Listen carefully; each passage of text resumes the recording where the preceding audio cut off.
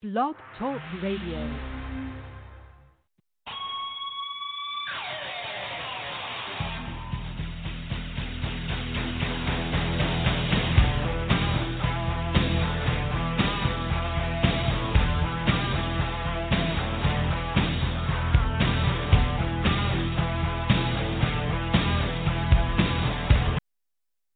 Welcome to Gridiron Blitz, 361 in the house, Oscar Lopez. We'll have the Hall of Famer Holly Custis here, as well as we'll have Nate Ward in the second hour, the last half hour of the second hour. And we're going to be talking NFL trade rumors. We're going to be diving into LNFA Femenina in Spain, the big weekend in Gridiron West playoffs. On top of that, everything that happens at the Hub, so you can dial into the Hub daily, weekly, up to date. The best network on the planet exists at the Hub at facebook.com/Gridiron Beauties. So if you haven't dived in there, go ahead and go there. And also, don't forget our podcast powered by monkeyknifefight.com. So you can actually play up to $50 pre-match on their deposit. So you can put as low as $10 and you can get started on Monkey Knife Fight. You can play NBA, you can play MMA, PGA, and other cool stuff.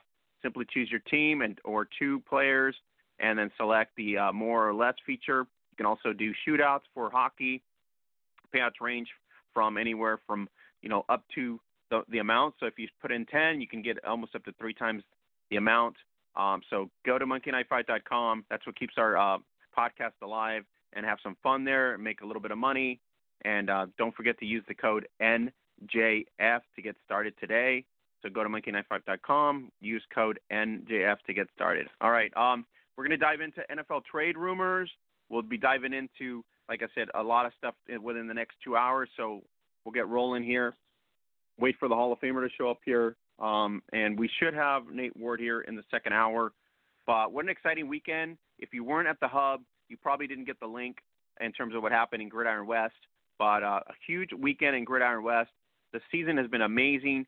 Rockingham Vipers have really steamrolled all season. What an amazing team that they have there. Also, we got to give a shout-out to our girl, Cassie Cubis, who also won the 2020 Gridiron Queensland 11s championship with the Aces, and she came out big for the Vipers this weekend, a couple touchdowns. And so Curtin Saints get beat 34-6 as the Rockingham Vipers go on to their undefeated streak into West Bowl 4 this coming weekend, looking for the undefeated perfect season. They're looking for the perfect season in Gridiron West. They will be taking on the other matchup, and you can catch the whole game right there at the link at the Hub. And if you're right there, you're watching Football 999 action from Aussie Land, from all our network partners there, LSM, as well as via the YouTube channels that we have links for. So congratulations to the Rockingham Vipers on a great season. What an amazing season for them. Steamrolled since week 1. And given the fact that we had the COVID issue towards the last part of the season, that obviously didn't deter them from putting up all this success for themselves. So it's going to be a great finish. It's going to be in Perth. The other matchup was Perth Blitz as the champions, 2019 champions. Were looking for a victory to return to the West Bowl. Multi-time champions there as well, and so they were going up against to try to get into a berth to the finals to defend their title against Rockingham Vipers. Just didn't work out that way. It was a really tough battle. These two teams know themselves very well. This is the Battle of Perth, and it was a Battle of Perth once. This one was a defining outcome, because it is a point where one of those teams was going to go to the championship. So the Broncos edge the Perth Blitz in a very competitive, tough match, and you can watch it right there at the link, get the excitement and all the action that happened in Gridiron West. You can follow Gridiron West on Instagram, on Facebook. You can also follow them at gridironwest.com. They're obviously updating their website currently as we speak, but you can stay up to date on Facebook. You can stay up to date on IG. Shout out to the Gridiron West for helping us out and networking with us all season long to provide our fans and our followers one of the best networks, that we've provided for a long, long time. So it's been an exciting week in Australia. It's just a matter of when will the finish come here, because the Broncos are really hungry. The Vipers should be red hot, and they're looking for that perfect season, just like the Miami Dolphins. So I'm going to go dial up Holly Custis here so we can get her on here. Just be 1 second here and bring her on here. Get the Hall of Famer in here. 1 second. But it was a great weekend in Perth.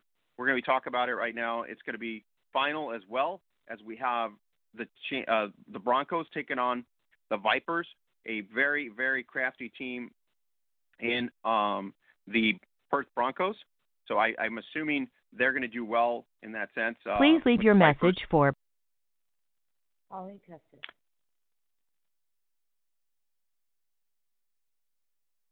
Let's see if Holly come back.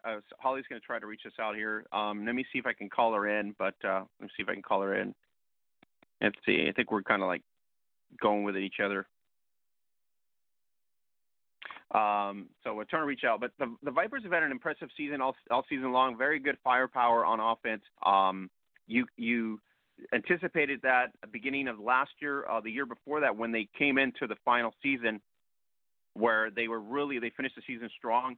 This past season, they really stepped it up, and they really made an effort to just stay on keel, and they did really week to week. They really did a great job keeping up with everything that was going on, especially with all the COVID guidelines and everything else. But hats off to the Vipers coaching staff out there. Hats off to the players in Gridiron West, and it's just a matter of what can they do is just finish it and basically finish it correctly. So they should do it. Let me get Holly in here, and I will call her again. All right, here we go. We're going to call her up. That way we can get her on. And let's get it going here. There we go. So let's see if we can get the Hall of Famer in here right now. We're having some switchboard problems, so it happens live on the podcast. So that's what it usually happens. Hello. How's it going? Good. How are you? I'm good. Got you on finally. I think there's something going on with the switchboard again, so get you on here. Holly, I'm just talking about the great season, the great finish in Gridiron West in the playoffs. Rockingham Vipers undefeated up to this point. They're looking for a perfect season to finish it off in West Bowl 4 this coming weekend. All the links were at the hub. You can watch it on YouTube with the replay. Really impressive win, 34-6 against Curtin Saints. Curtin Saints came in with high hopes, but unfortunately too much firepower with Cassie Cubis and the Vipers. Yeah, I mean, I think it was a well-fought game, but I really think the Vipers have something going, and I think I'm really excited to see what they're able to do going forward, but I think it was a really solid win for them. And, I mean, the anticipation, Holly, last year they finished strong. They come into this season, and every week they have really put out some good offensive numbers, and that's a credit to their wins. And in this playoff, it was just too much for the Vipers were too much for the Saints, which the Saints made a late season push in the last couple of weeks. But anticipation for the Vipers is to get the perfect season like the Miami Dolphins of '72. So I don't think they're going to be letting down. I don't think they want to. They don't want to lose like the Patriots against the Giants, I hope. Oh no, I definitely think that there is some pressure to finish your perfect season, but if you're a player, you can't focus too much on that. You have to just focus on the game at hand and then let history take care of itself. So hopefully they're able to focus on the game in front of them and get that W, and then they can celebrate for having achieved. And, given Kelly Hopkins has started this league, it's only 4 years old. It's a 999 type of league. The hope is that they'll go to 11s, and they've been very competitive week to week. So we're hoping that that's going to be the case for next season as they kind of like progress to the 11s, like Gridiron Queensland did this year. The other matchup, Holly, was not as easy. A steamroll matchup. The other matchup was a tough, gritty battle. The champions, the Blitz, came in with high hopes to return and defend their title. Their cross-city rivals, the Broncos, had other plans. So it was a really hard match. You get to watch it there also at the Hub, the whole game. Plus, we got still photos from all our network partners as well. So, Holly, this was just, the Blitz had beaten the Broncos in season more than once. So I'm pretty sure the girls on the Broncos came in. They got a shot at the championship. I don't think they wanted to give that up. No, and sometimes the more you play a team, the more you begin to know them, and it can be a benefit if you feel like the talent level is fairly equal. The more you play them, the more you understand their strengths and weaknesses, and sometimes that can really help a team. So definitely kudos to them for sticking it out and getting the win. Now, Ollie, when you play a tough, gritty ball game, evenly matched here, it was 36-26. It was literally 26-24 in the fourth quarter before the Broncos kind of, took its stride away from the Blitz. But, it just, if you're the Blitz, it sort of got away from you in a way.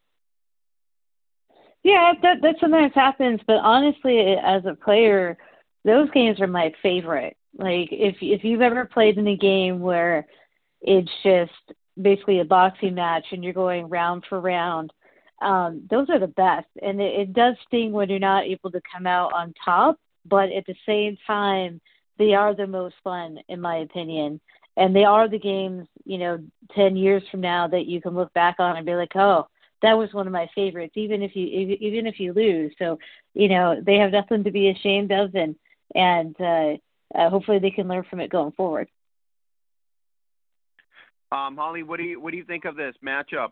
Undefeated Vipers on a high this coming weekend, and then the Broncos. This would be an upset, kind of like the Giants against the Patriots. Where do you think it's? What's the thought process? I hear, for Perth, obviously they know the ramifications of this, right? You win, you beat an undefeated team all season. For the Vipers, you lose. That's an emotional letdown to go all season and then in the end not come up with the trophy.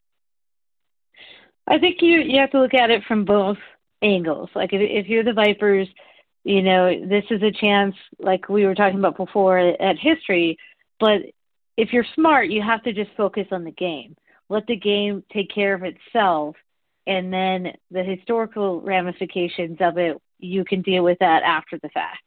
And so, like, if you're the Patriots going against the Giants, you just have to focus on the game itself, and then the rest will take care of itself. If you're the Broncos, you have nothing to lose, and the fact that you were able to, hang in there against the Blitz in a hard-fought battle has to give you some confidence, And I think if you're the Broncos, you have nothing to lose, and so therefore they can come in aggressive and just go after it. So it's really interesting because you're right in that both sides, you have the psychological piece, and we'll see what happens, but it should be really fun to watch.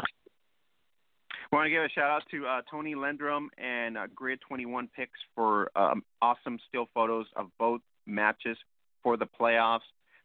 Anticipation for West Bowl 4 is huge. Get the preview right there at the Hub, and you can get the links right there at the Hub also for the game.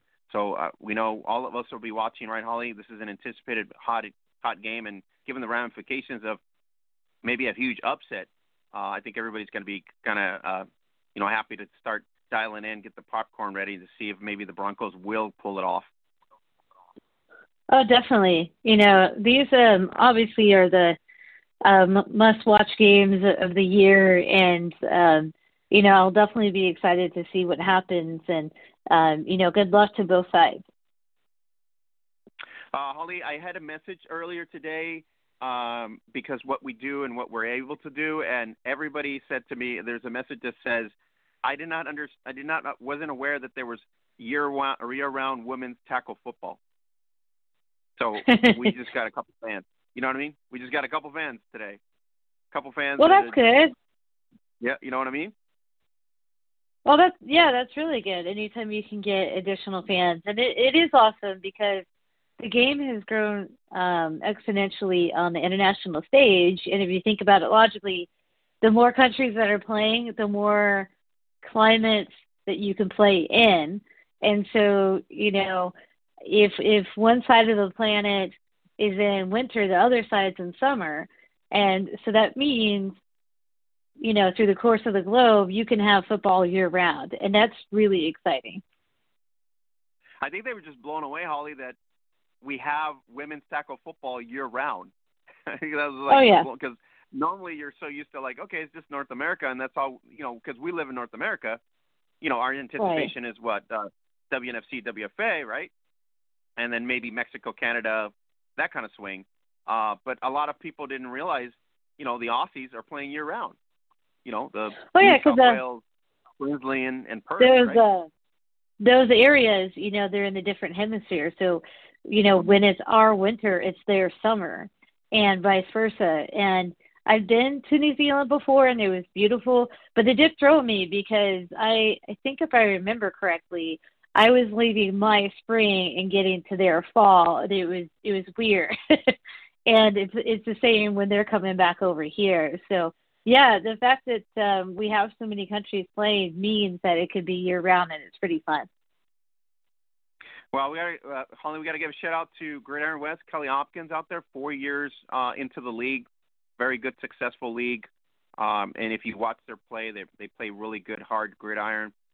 Queensland is always with our Lauren Evans and Christy Moran out there, and then in New South Wales with Red Hahn and Shiloh Phillips as well as one of our no joke football athletes out there. So, the whole Australia swing, keeping us entertained for the itching for American football. So shout out to the Aussie girls. Yeah, well done. I think, this league has done extremely well over the last few years, and so I'm excited to see where it goes. All right. So, Holly, the other place that we had to go to was week 2 in Spain, 7-on-7 action in the LNFA Femenina. Really, really awesome weekend. They've expanded, Holly, to 2 conferences, East and West this year. Makes up almost 10 teams. So it was really, really cool. The only thing that is different, as we talked to Mac last week, Holly, 7-on-7 can be very depressing or very exciting, depending on what team you're on. If you're on the losing team, not as happy. If you're on the winning team or the scoring team, it's pretty exciting. I think, that's a valid point because with 7-on-7, there's more space, right? And so it's either really good or really bad. If you are on the wrong side of it, then that means because there's more space, you're running around a lot, trying to chase people down. But if you are on the team that is putting up some points, then it can be like a video game, and it's really fun. And it's similar to flag in a lot of ways, except for it's tackle, but it's similar to a lot of ways to flag, and the excitement of flag. But if you have 2 competitive teams, it can get pretty gritty. Oh, definitely. I think the intensity is still there. It's just a little bit different strategy because there's more space. Yeah, and the Spain, I don't think is ready to go to 999 or even 11. They've struggled with 999. They only had one season there, one season, but they've struggled. So they're staying with the 7-on-7 format until obviously they can create more, interest at this point. Week 2 in the LNFA Femenina, 4 games. That was the plays out there. So let's go through those right now, and then we'll start into the NFL rumors and trades. Barbera Rookies, one of the premier teams in LNFA Femenina, they blank out Badalona Drac Girls 38-0. Badalona, Holly, we've been talking about it for 2-3 years now.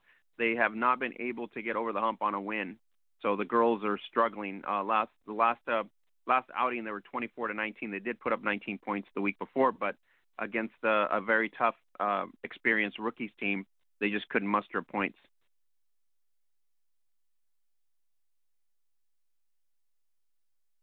Oh, sorry about that. I hit the mute button. No yeah, problem. Sometimes when you have a team that is struggling like that, you have to focus on the small victories, right? And it doesn't feel fun to lose. Nobody likes to lose, but you have to focus on the little things and the little details and the things you did well so that you can build upon that and build your momentum. And then once you focus on those little things, that will eventually turn into a win. So even though they might not be there quite yet, they have to just keep focused on what they are doing well and try to build upon that, and it will eventually happen. Well, given the scope of what's happening with the added conferences, adding a West and an East, it makes it more interesting, and it's going to be very interesting towards as we get into this coming week 3. And we do have the recap for week 3. It just came out in about an hour ago from FIFA Spain, so you could take a look at it at the hub as well. But week 2, we're focusing on here. The Demons took care of the Trucks from Calscalda in their debut in the league, and that did not turn out very well for them. 67-0, so they got trucked, pun intended, by the La Rosa's Black Demons, 67-0. So as we said before, Holly, these scores, especially the donuts, it sort of reflect either the team's not ready for this type of concept, or they're just a brand new team and they haven't gelled or figured out how to work together yet. Well, I think that's part of expansion, within these leagues. You're going to have, when you're building a league, especially when it's newer, especially when these teams are newer, you're going to have some growing pains. And so if you have a team that hasn't either played a lot together or the whole team is new and they're going up against a team that has experience and knows what it's doing and has confidence in that, then that's where you can run into some of these scores. And the longer that, the newer teams that might be on the losing side of these scores, the longer they play, the more experience they get, the better they get. So even though they might get some of these scores early, it doesn't mean that they can't eventually evolve and move on from that. Well, and then the other game in week 2, Ossos Rivas in their debut in the league get the victory 39-18 against Jabatos, the Boars of Jabatos Tres Cantos. So that was not so bad, 39-18. But if you're getting your first win, it was a tight matchup, 6-0 at the beginning, then it was 6-6, then it was 12-6 at halftime, and then they kind of branched out 13-12 together, and then at the end they ran out, obviously, to separate themselves. So if you're Ossos, first win out of the box in the league, that's pretty impressive in terms of a coaching staff and maybe confidence for the players. Oh, yeah, definitely. I mean, if you get that first win, it's confidence building for everybody involved. And I would think that it would put, the other teams on notice, too, when you have a team like that gets that first win like that. So congrats to them for sure. So if you guys missed it, the Jabatos, Ossos Rivas 39-18 matchup, it is at the Jabatos site. We've got the link right there also from the recap from LNFA Femenina right there at the hub. And so you can take a look at it there as well. The other matchup was Barbera Rookies 54-0 over Zaragoza Hurricanes. Zaragoza coming off a 74-0 rout slap in week 1 versus Valencia. So, Holly, not good 2 weeks in. We have not made much adjustment. Yeah, sometimes, like we were talking about with some of the other teams, even though the score does not feel great, it's more at that point about the end game, victories. So if you are not putting up a whole lot of points, are you getting better at blocking? Are you getting better at your receivers blocking? Are you getting better at running your routes? Like small stuff like that, and that's what you have to build upon if you're a team that's struggling like that. So, it might be early, but we'll see if they can pull it out later on in the season. All right, so we got to shout out to a couple girls out there. Great job by Sabrina Marquez, Gloria Del Aldazzi. Really exciting. Monica Refecas, obviously one of the international players on the Spanish national team, plays obviously for the Barbera Rookies. So 54-0 victory for them. And so it just puts them in good position in their conference.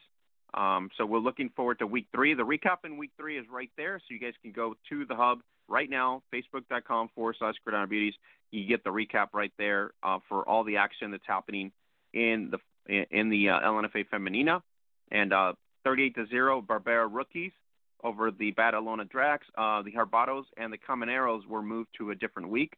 Buffalo's 26 fall to Valencia Firebats. Valencia really on fire. They were basically 74-0 week 1, and then this week they get 56-26. So very impressive firepower. And then Osos get their second victory, Holly. So they got to be on a high right now. 34-6. First victory was 39-18. So they're being very consistent offensively in terms of scoring. Yeah, that's a great sign if you get those 2 wins and you have consistent scoring like that. So we'll see if they're able to continue it.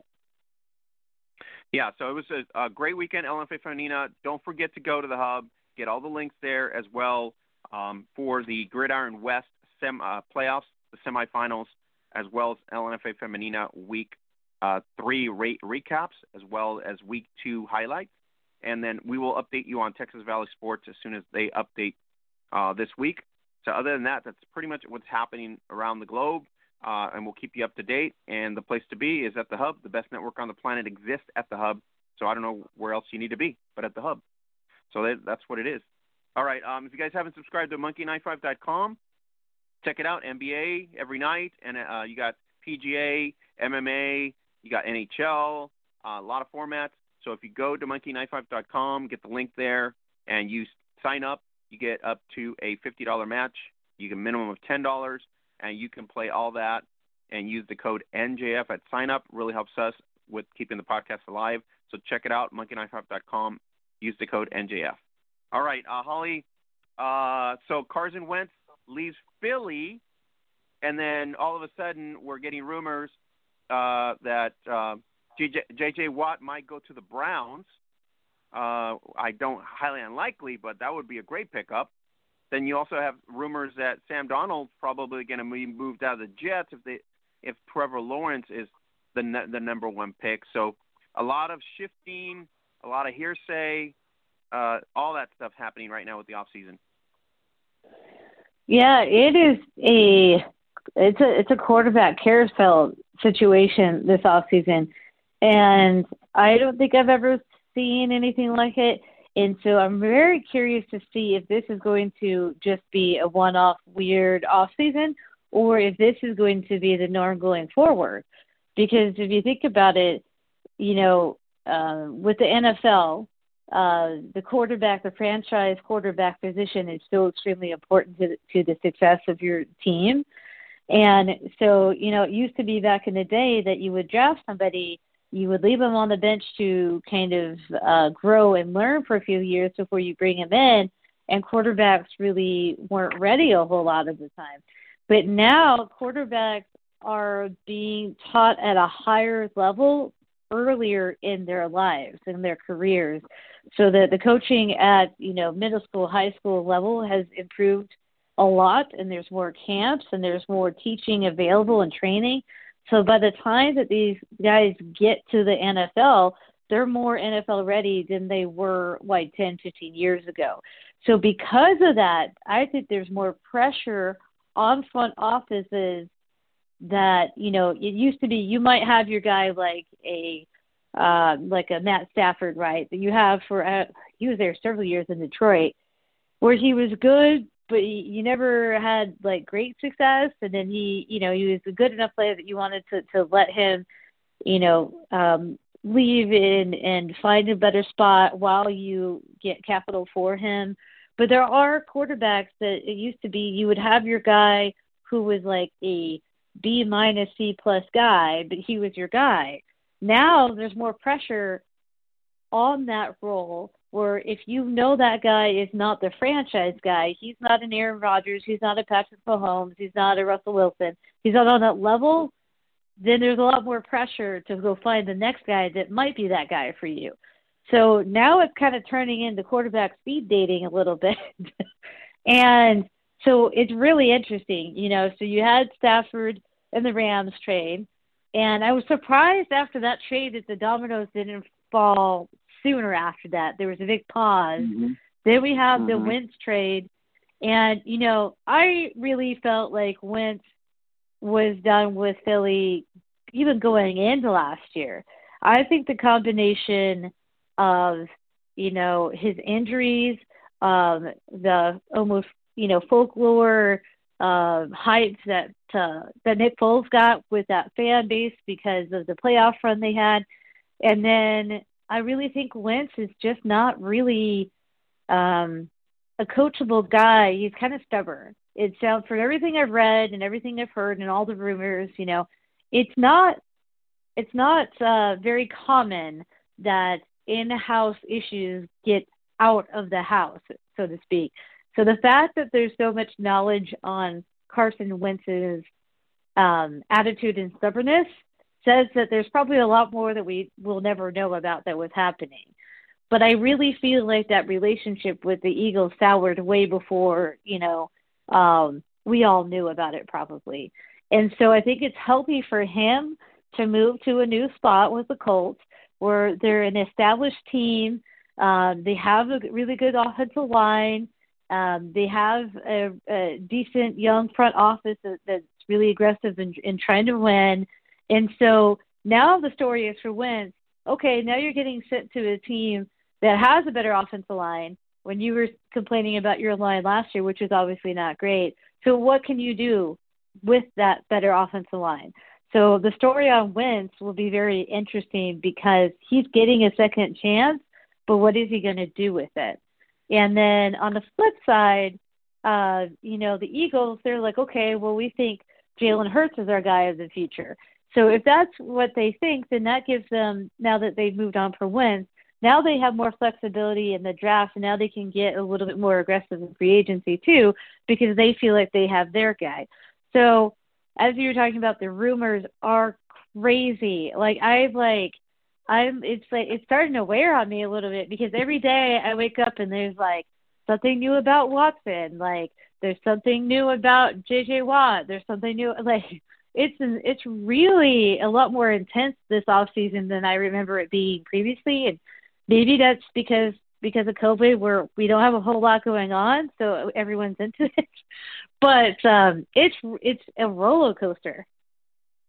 It's a content-driven society, right? We have 24/7 NFL Network, right? We got to come up with something to just keep everybody somewhat entertained. It used to be, I might be sounding old, but it used to be the season was over, you get some tidbits on the newspaper or something like that. You had no off-season notes basically at all until the beginning of May or whatever, and then you would start getting something with OTAs. You start getting something. Now it is just so much influx of just information that I even think the players sometimes probably feel sick because they have no off season. Everybody's kind of like a paparazzi for the NFL. Oh, yeah. It's like everybody's just on to you. You know what I mean? It's like everybody's so focused on you. It's like you can't even rest. Yeah. Holly, this is starting to be like a worrisome state for some players because it's like the rumors are always swirling, and if you're like a certain player, now you're like doubting the front office loyalty, right?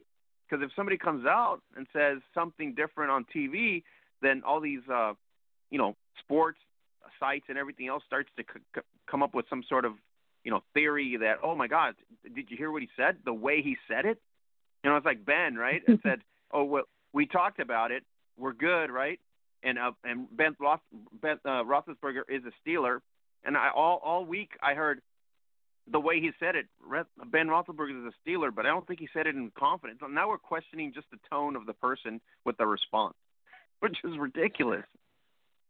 Well, that really confirms my point. Where now it's kind of like the online dating scene in 2021. Yeah. Like all of us in as fans or like any of the media, we're all like, wait, okay, so he took a picture with this guy and he unfollowed that guy on Instagram. So what does that mean? Does he still like me? I feel like that's what we're all doing. We're all doing that every day. Like, And I'm like, I know I'm just as guilty because I will go on Twitter and I'll be like, I'll go in the search bar and I'll be like, most recent stories about Watson, because I've been watching that. And it's like, then you go down this rabbit hole, right? And then, and it's tough because Four sources, there is one reliable, one not reliable. Is your buddy? It's tough because you have to kind of weed through it. You have to weed through the people that are just like, well, because there's always going to be people that throw stuff out there that's not true because they want the attention, right? So you have like we all have like those people that we feel like are reliable. Like Ian Rappaport is like somebody that if he says something, if it's not true, it's mostly true, and then the truth will come out pretty quickly. And so I always try to look for those people that, unfortunately, the truth doesn't come out very frequently. So in the meantime, we're all like looking around and like, wait, do you have anything? Do you have anything? And it's on the one hand, we're all following. Yes. Oh my God, I do sources. it. You know what I mean? I totally I'm following do like it. 16 sources, so I'm juggling. Like, and then, like you said, is Rap Sheet good or somebody else good? And then you feel like, and it's really funny because I know that I'm guilty of this. I'm sure a lot of people are. When you have like a feeling or like a gut feeling, and then it ends up being true, and you get like the Rappaport people of the world that confirm it, you're like, yeah, I was right, because this guy on this guy said this thing at this day, and I was like, yeah, that sounds great. We all kind of feed into it because. It's that moment where I have my pistachio almond bucket right there. That's how I go through on my Twitter feed. It's like I have to have pistachio almond, just to take a scoop every now and then I hear something different. Right. I'm like, I gotta take another 2 scoops, because they kind of cool me down. Right. But I'm getting fat. Yeah, it's crazy. So it's not helping me. It's crazy because we all have this instant gratification thing going on in our society now with the technology advances. So I think that kind of feeds into it. We're not very patient. We want our answers now. And I really think that it's like a love-hate relationship because you're kind of addicted to trying to be like the first one to know things or like to try to figure it out. And then sometimes it ends up the way you think, and then sometimes it doesn't. Like, I was not thinking the Rams were, going to get Stafford. I didn't see that at all. So that's one of those ones where you're like, what? So it's a love-hate relationship, but unfortunately, I think we're all addicted to it. And I really think, I'm really curious to see what happens next offseason. Was this offseason weird with quarterbacks, or is this going to be the new norm that we are no longer patient with our quarterbacks? And if, like, for example, Tua, oh my God, do you remember how much hype this guy had going to the Dolphins? And now all you can hear about in the offseason is them offloading Tua. And I'm like, I don't think Tua played very well. I think there's some flaws there. But at the same time, he played like half a season, and now you're about to ship him out for something. And I'm like, wow, that's really sad. Collie, are we going to be doing that with the WNFC, WFA this season? Week to week? Just shipping people around? We're like, this person doesn't work out in Dallas. Maybe they need to go to Utah, or maybe somebody needs to pick them up in Washington. That would be an idea for a league. Like, if you had a league where week to week you just ship players around depending on what you felt like, that would be very challenging as a player. Oh, my God. You're no longer here. You're in Washington, just to let you know, as of 24 hours ago. We decided your career is no longer here. But try to learn this playbook in 5 hours. Yeah, you have 5 hours to learn the playbook. And we're paying you big money, so you better open up your brain really quick. It's wild. And then you throw Dallas in the mix every year. Dallas is like the place. Every year we start in Dallas. I had a guy tweet me and say, what the hell's up with Dallas? Nobody wants to talk about Dallas, right? Nobody. But here we are. We're talking about Dallas. Gallup. We're talking about whether we're going to franchise tag Prescott, right? Are they going to take a big hit for like $40 million if they do it? I mean, Cowboys are always in the news, but they're never in the finals or in the playoffs. It's kind of weird in that sense. Well, they haven't won anything in like 30 years. No. But Sorry, the Max. problem I know is you're coming on, but sorry, Max. the problem is that Dallas is kind of like the Yankees, type of situation where people just won't let go of the nostalgia, And I know as a 49ers fan that my fan base has a lot of that too, but I think there's more people in the fan base that try to focus on more recent success because at least we've had a little bit more recent success, where I feel like Dallas is like, remember that one time when we won like 40 years ago? That was great. And I just feel like I kind of feel bad, like, they're listening because to you right I now. know That's that cold. I know that Cowboy fans, there are in every fan base, there's going to be your diehard fan. And so I'm not speaking about them because I totally get it, what it's like to be a fan. But I feel like if you are in that hardcore Dallas Cowboys fan, you have to be truthful in that they've messed this up. They paid the wrong guy. They should have paid Dak and not paid Ezekiel that much. And because they made that mistake, now every single offseason you're in this terrible cycle of, does Dak like us? Is he going to stay? How much money do we need to pay? Are we going to franchise him? If we franchise him, it's going to really upset him. Do we really want to upset him because he just had an injury, but he's really great? And look at what happened when we didn't have him. Do we move on from him? Like, it's the same story 3 years in a row. And I'm like, if I was Dak or his teammates, I'd be like, gosh, can we move on from this story? But the front office, there's something blocking between the front office and Dak's camp. So they either need to resolve it or put each other out of their misery and let him move on to a different team. Because if they're that worried about the cap and that worried about the money, then just let him go and find somebody else and get more for that value.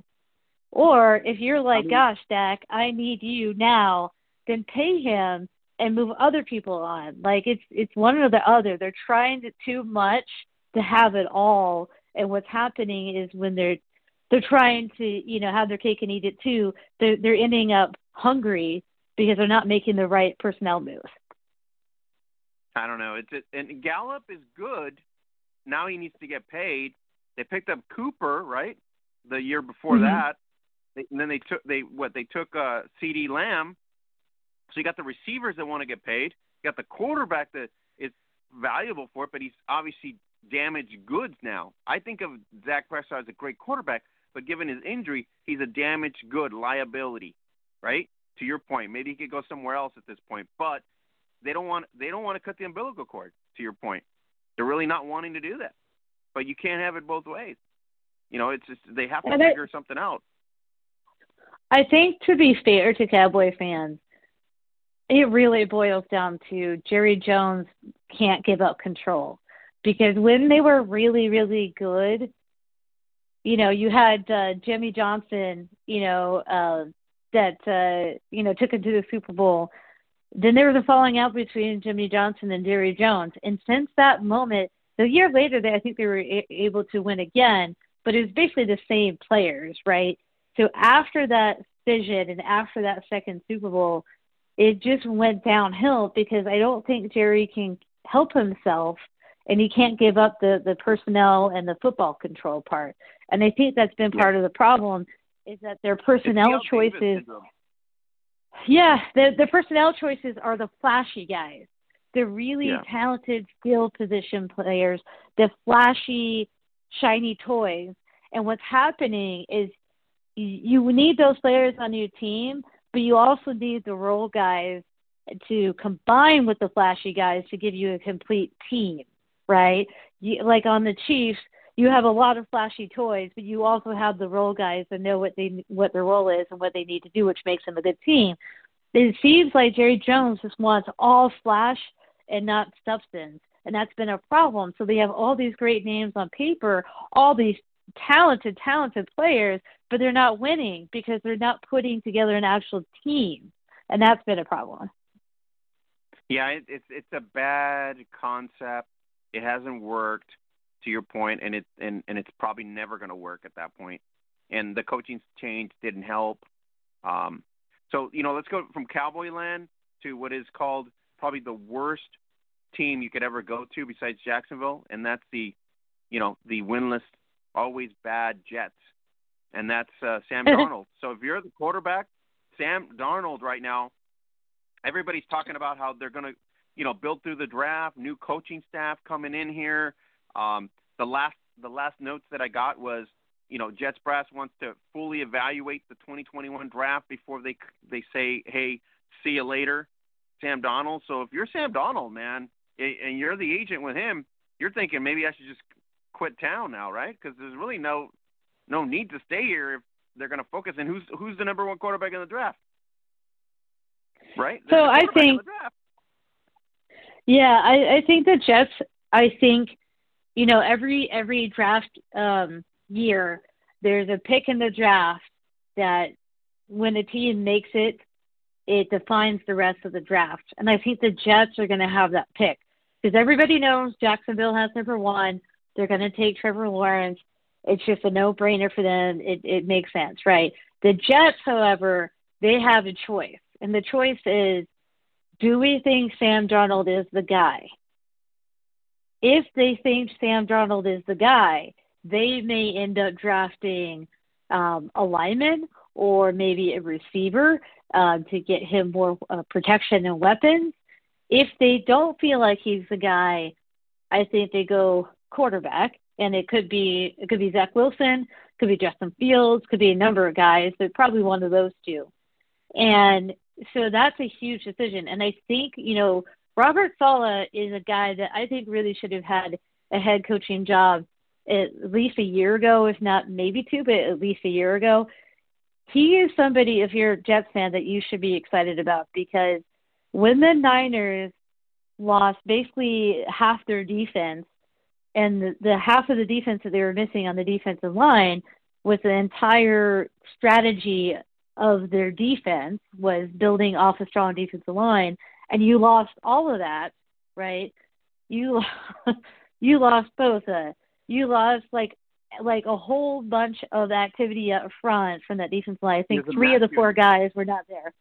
So when you lose that amount of firepower up front, and that's the heart and the whole point of your defense, and you are still a top 7-8 defense in the league, that tells you that those players that are like the second, third string guys, the practice string guys that come in and fill in here and there, they believe in the system and they believe in Saleh and they are following him. So if you have a young team, he's that energy coach. So the big question for him is he going to be able to take his success as a coordinator and roll it into a head coaching role? Because that is a different skill set. So if he is, then I think as a Jets fan, you have to be excited. So the question is, what is he thinking and what is the front office thinking? If I'm a Jets fan, I'm hoping they move on from Sam Darnold because I just don't feel like he's the guy. And here's the thing. I think we discussed this before. When he was at USC, I didn't get the hype because I'm an Oregon fan, so I watch a lot of Pac-12 football, and I never bought into him. I saw what people think they saw because he has intangibles. He has size, he has an arm. But between the ears and his decision-making, and even in college, I didn't see it. So I didn't understand, why everyone was so excited. That doesn't mean he can't turn into something good, but I just don't think that this is the spot for him. So if I'm the Jets and I have a new coaching staff, especially one like Saleh that's really, passionate and has a lot of energy, I want my quarterback to kind of, get in on the ground floor with that coach. And so I would be really excited to see what they do offensively if they bring in a guy like Zach Wilson or Justin Fields. I think they'd be way more dynamic. And if I'm a Jets fan, that's what I think they should do. All right.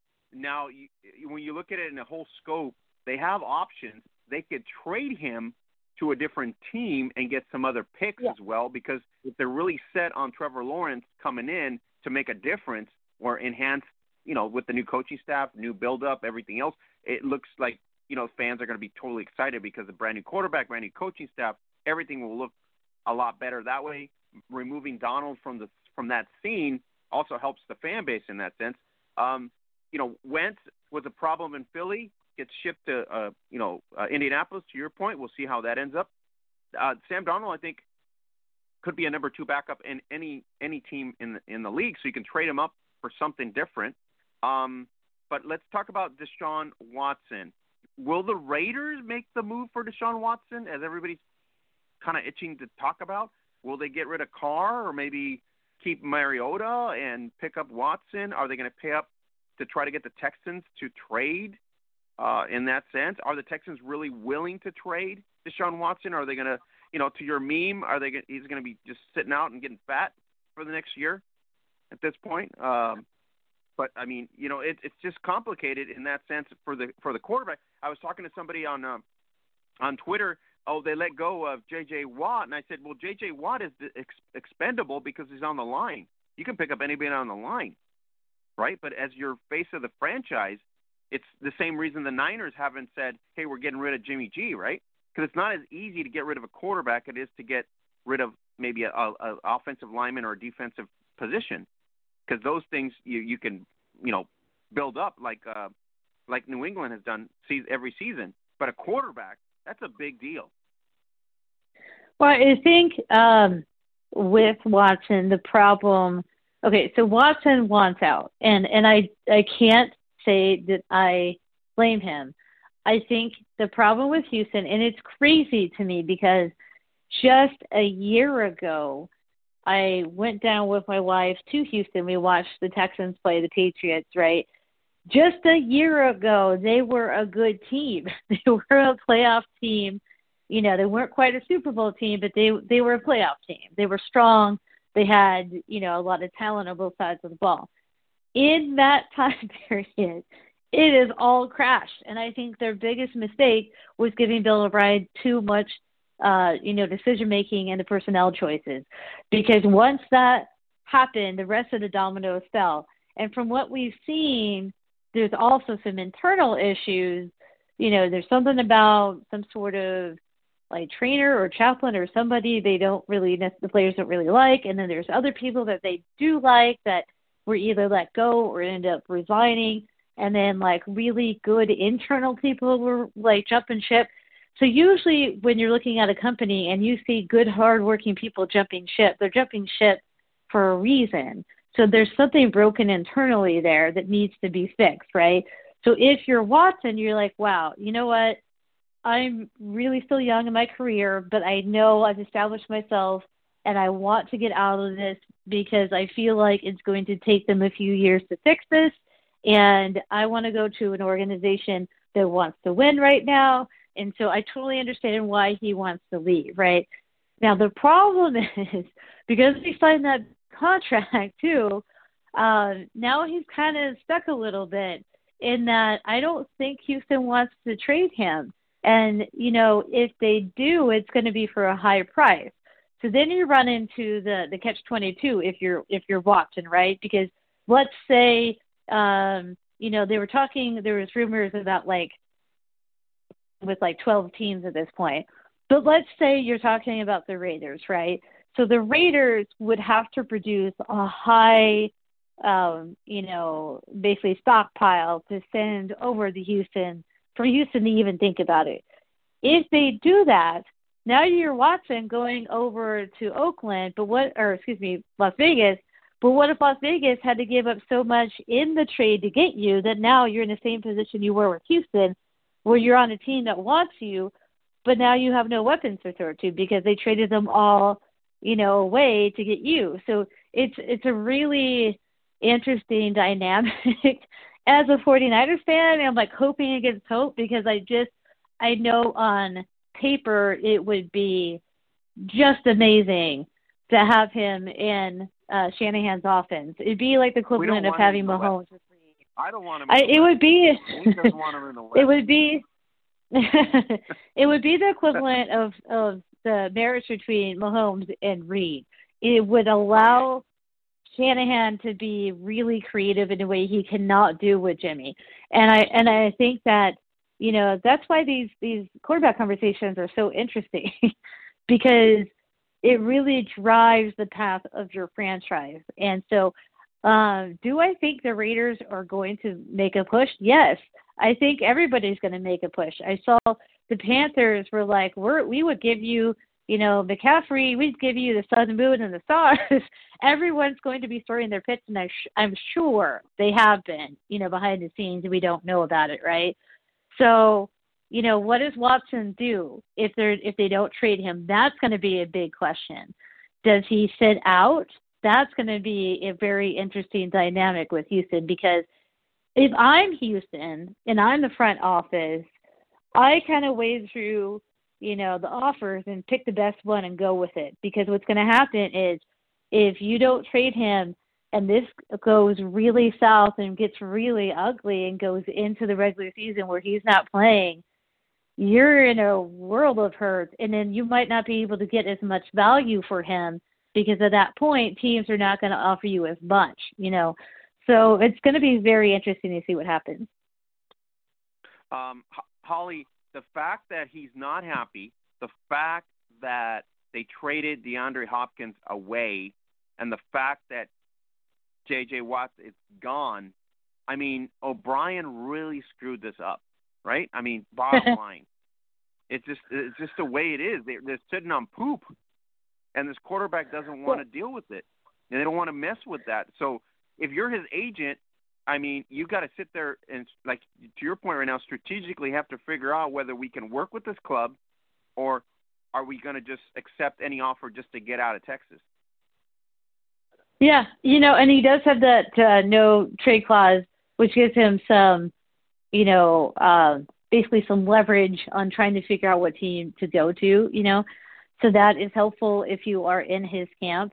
I just feel like if you are Watson or his agent or in his camp, you have to play this as well as you possibly can, but you do hold a lot of leverage in that if you're not playing and they don't get anything for you, then they're in a world of hurt. Even if it gets to the point where you're not getting paid because you're not playing, you're still you still got a lot of money for that contract, so I'm sure you're going to be okay for a minute. So that's going to be a real test of wills. But if you're Houston, do you really want to go through that? Do you want to go through the media scrutiny and the fan scrutiny? They're already very upset because you're right. Like, I don't even know what happened.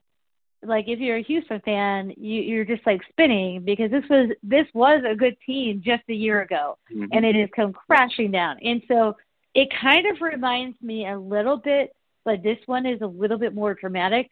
But the Niners had, when they played the Ravens in the Super Bowl, and then they had Kaepernick and they had that team, right after they had a similar implosion where the front office just couldn't get along with Harbaugh anymore. And so they got rid of Harbaugh, and then all these players started jumping ship and retiring out of left field.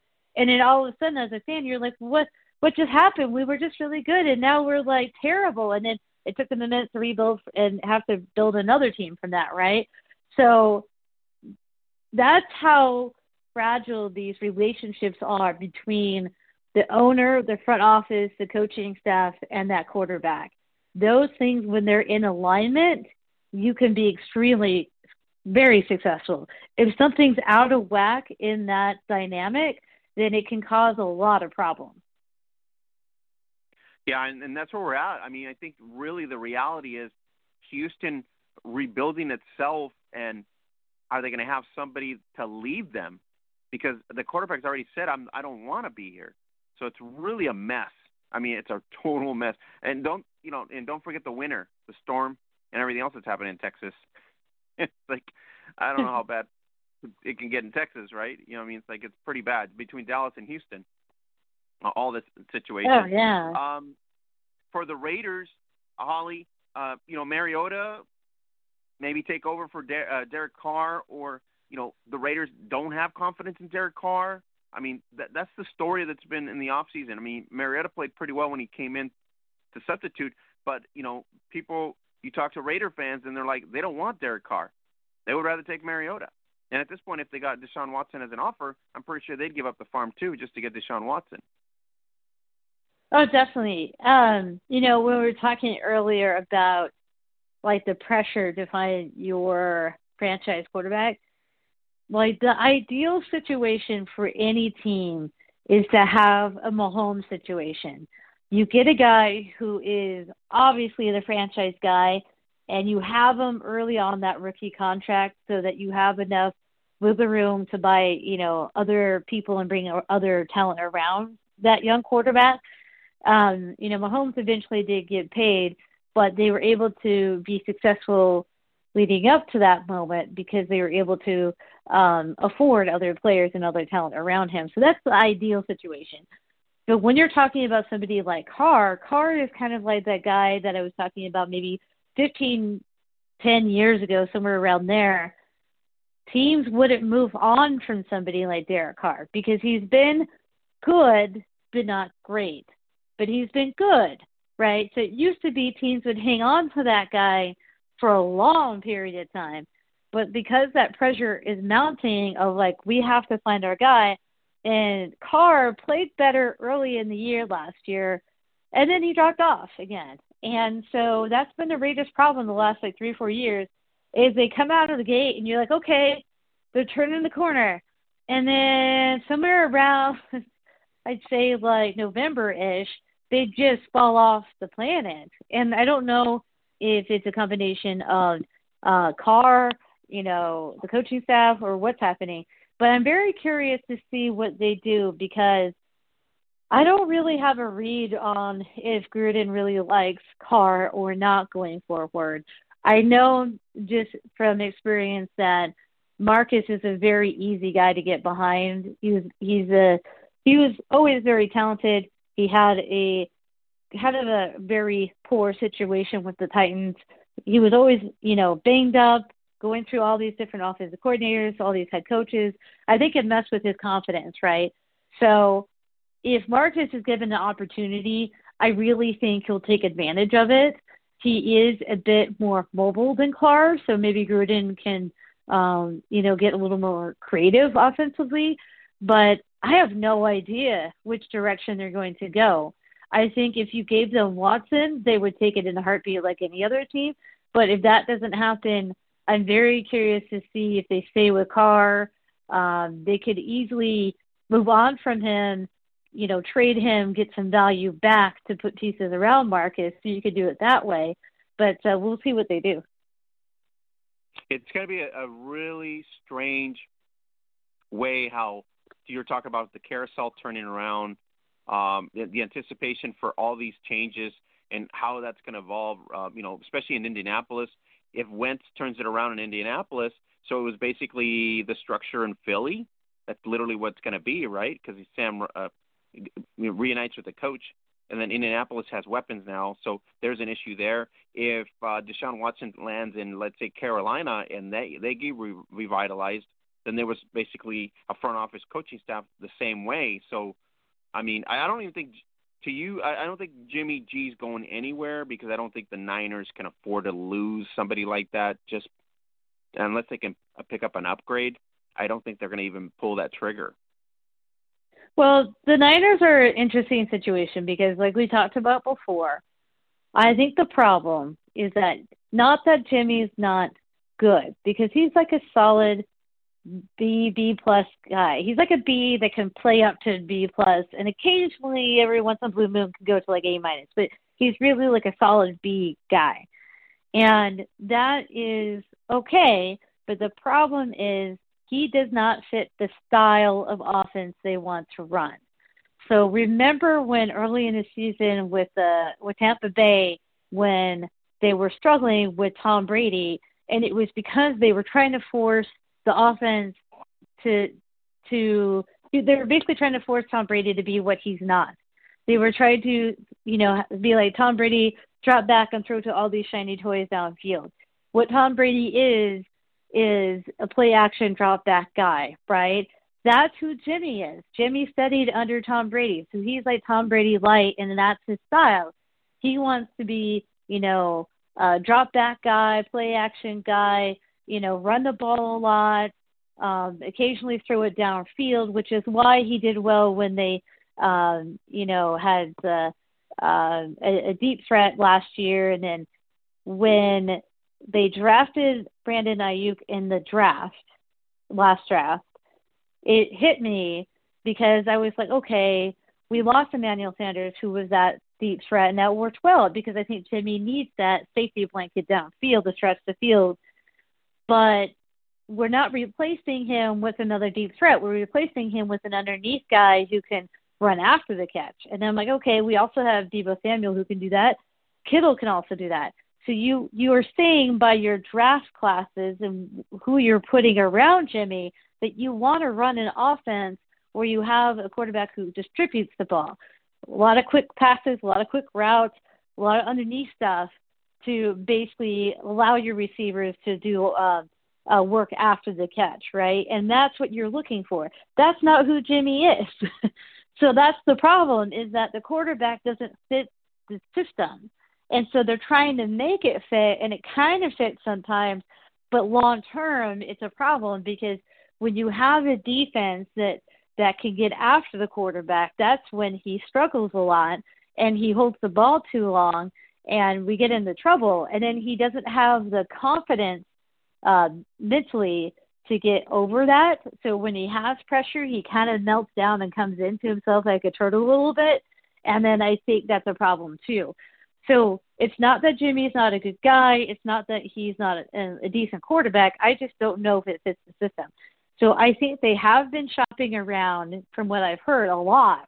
They've been going. They thought they had Matt Stafford until the Rams took over, right? So they were really heavy on that. I've heard they've been in the Watson conversation.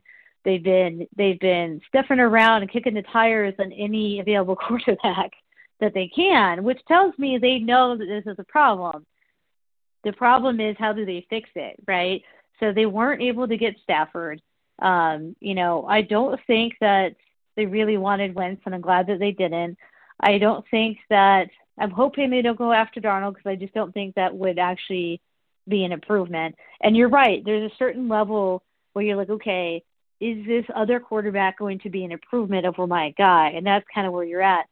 I don't think at this moment, unless they get Watson and make my day for 1,000 years, because that would – unless that happens, I think what's going to end up happening is they're going to draft a quarterback. And then the question is, okay, in the draft, who do we want to draft? In order to get a guy that's really a franchise guy now, you're going to have to trade up. Are they willing to trade up? And if they're not, then they'll probably sit back at 12 and probably draft either a corner or a lineman or something like that, and then probably get a quarterback in, the mid rounds, like maybe a guy like Ellinger from Texas or somebody like that, like a mid round guy, and see if they can develop. At the bare minimum, I think last year showed them that they need to improve the quarterback room. So if they don't replace Jimmy, they at least need better backups in the room to compete. And so we'll see what happens. Maybe they're going to make my day and Watson will be a Niner, and maybe that will happen, but I'm not holding my breath. Yeah, but their situation is not dire. That's my point. No, because they have C.J. Mullen. They have a pretty – even Jimmy G, to your point, is not horrible. So they don't have a dire need to, sell the farm to get an upgrade at this point, unlike, like the Jets or, the Colts or the Panthers. Holly, on the NFL draft, the pre-draft, Lawrence to Jacksonville with the college coach. So questions on his shoulder. There's obviously the Jaguar fans feel like this is their savior, right? It's kind of like Andrew Luck to the Colts right after Peyton Manning in that sense. They haven't had great luck in terms of having a franchise durable quarterback. So if you're a Jaguars fan right now, I mean, you're probably hoping that Trevor Lawrence is your guy. I think he will be. I mean, I think Trevor he's very gifted. He's very bright. He's pretty accurate. I think the challenge will be, can he stay healthy, number one? And number two, I think what I've noticed about some of these quarterbacks when they're making the jump from college to NFL, sometimes when you are in a big time college program like a Clemson, like an Alabama, like an LSU, you have a huge advantage in that the receivers you were throwing to are so much better than the defenses that you are playing, that they are so wide open. So when you make the jump to the NFL, your receivers don't have that talent advantage. They don't have the talent advantage. I think a lot of people, yes. A lot of people really overlook that a lot. So they think that he's going to come in and just be as impactful as he was in college, which is not the case. Well, it's like we were talking about Tua. Like Tua had, some injuries, and I really stand by my original thought that they should have, waited a year to play Tua because I don't think he was healthy, right? So, but on top of that, Tua was throwing to guys that were wide open. So when you are a quarterback that's in a big time school like that, where your receivers are that much better than everybody else that you're playing, can you do it on the next level when your receivers are in tight coverage because the defense is as good as your offense or sometimes even better, right? So I think Trevor can make that jump because I think he's smart. And I think even when he has moments where he makes mistakes, he will learn from it. He's kind of in the Justin Herbert school, in my opinion, in that he's very bright, and I think he'll learn from his mistakes, even if he makes some mistakes early. So now the question is, what do you put around him? Because Trevor is a guy that I think you need to protect. So they need to work on that offensive line to protect him and make him feel comfortable. If they can do that, then I think he'll be very successful. But back to my point, sometimes quarterbacks, like a Justin Herbert, his senior year, Oregon's offensive coordinator was extremely conservative to the point it was maddening if you were a fan of that team, right? But what I do think actually helped is that Oregon didn't have a very good receiving core those last 2 years that Herbert was there. So we had to learn how to place the ball in tight coverage because his receivers weren't better than the DBs they were playing. So that was a skill that he developed out of necessity. So I think that actually helped Herbert, even though it was very frustrating in that moment for him, I'm sure. So I think Trevor can make that because I think he is very bright. So if you're a Jaguars fan, as long as he stays healthy and you focus on building an offensive line, I think he can be very successful. All right. So, Holly, if you're a Coach Salas, you got Darnold to kind of, sell out, and you're able to look at maybe Justin Fields or even Zach Wilson as some sort of a fit. I think Fields would be the better fit for a West Coast offense.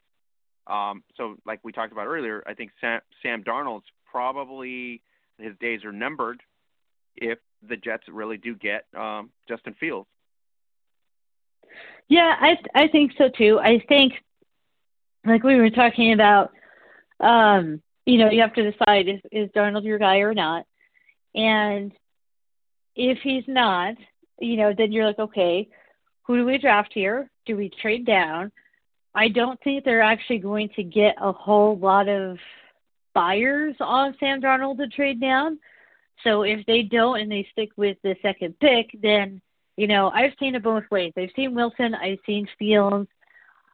I actually think that Fields might be a better fit there. I think that I can see that. I can see that working.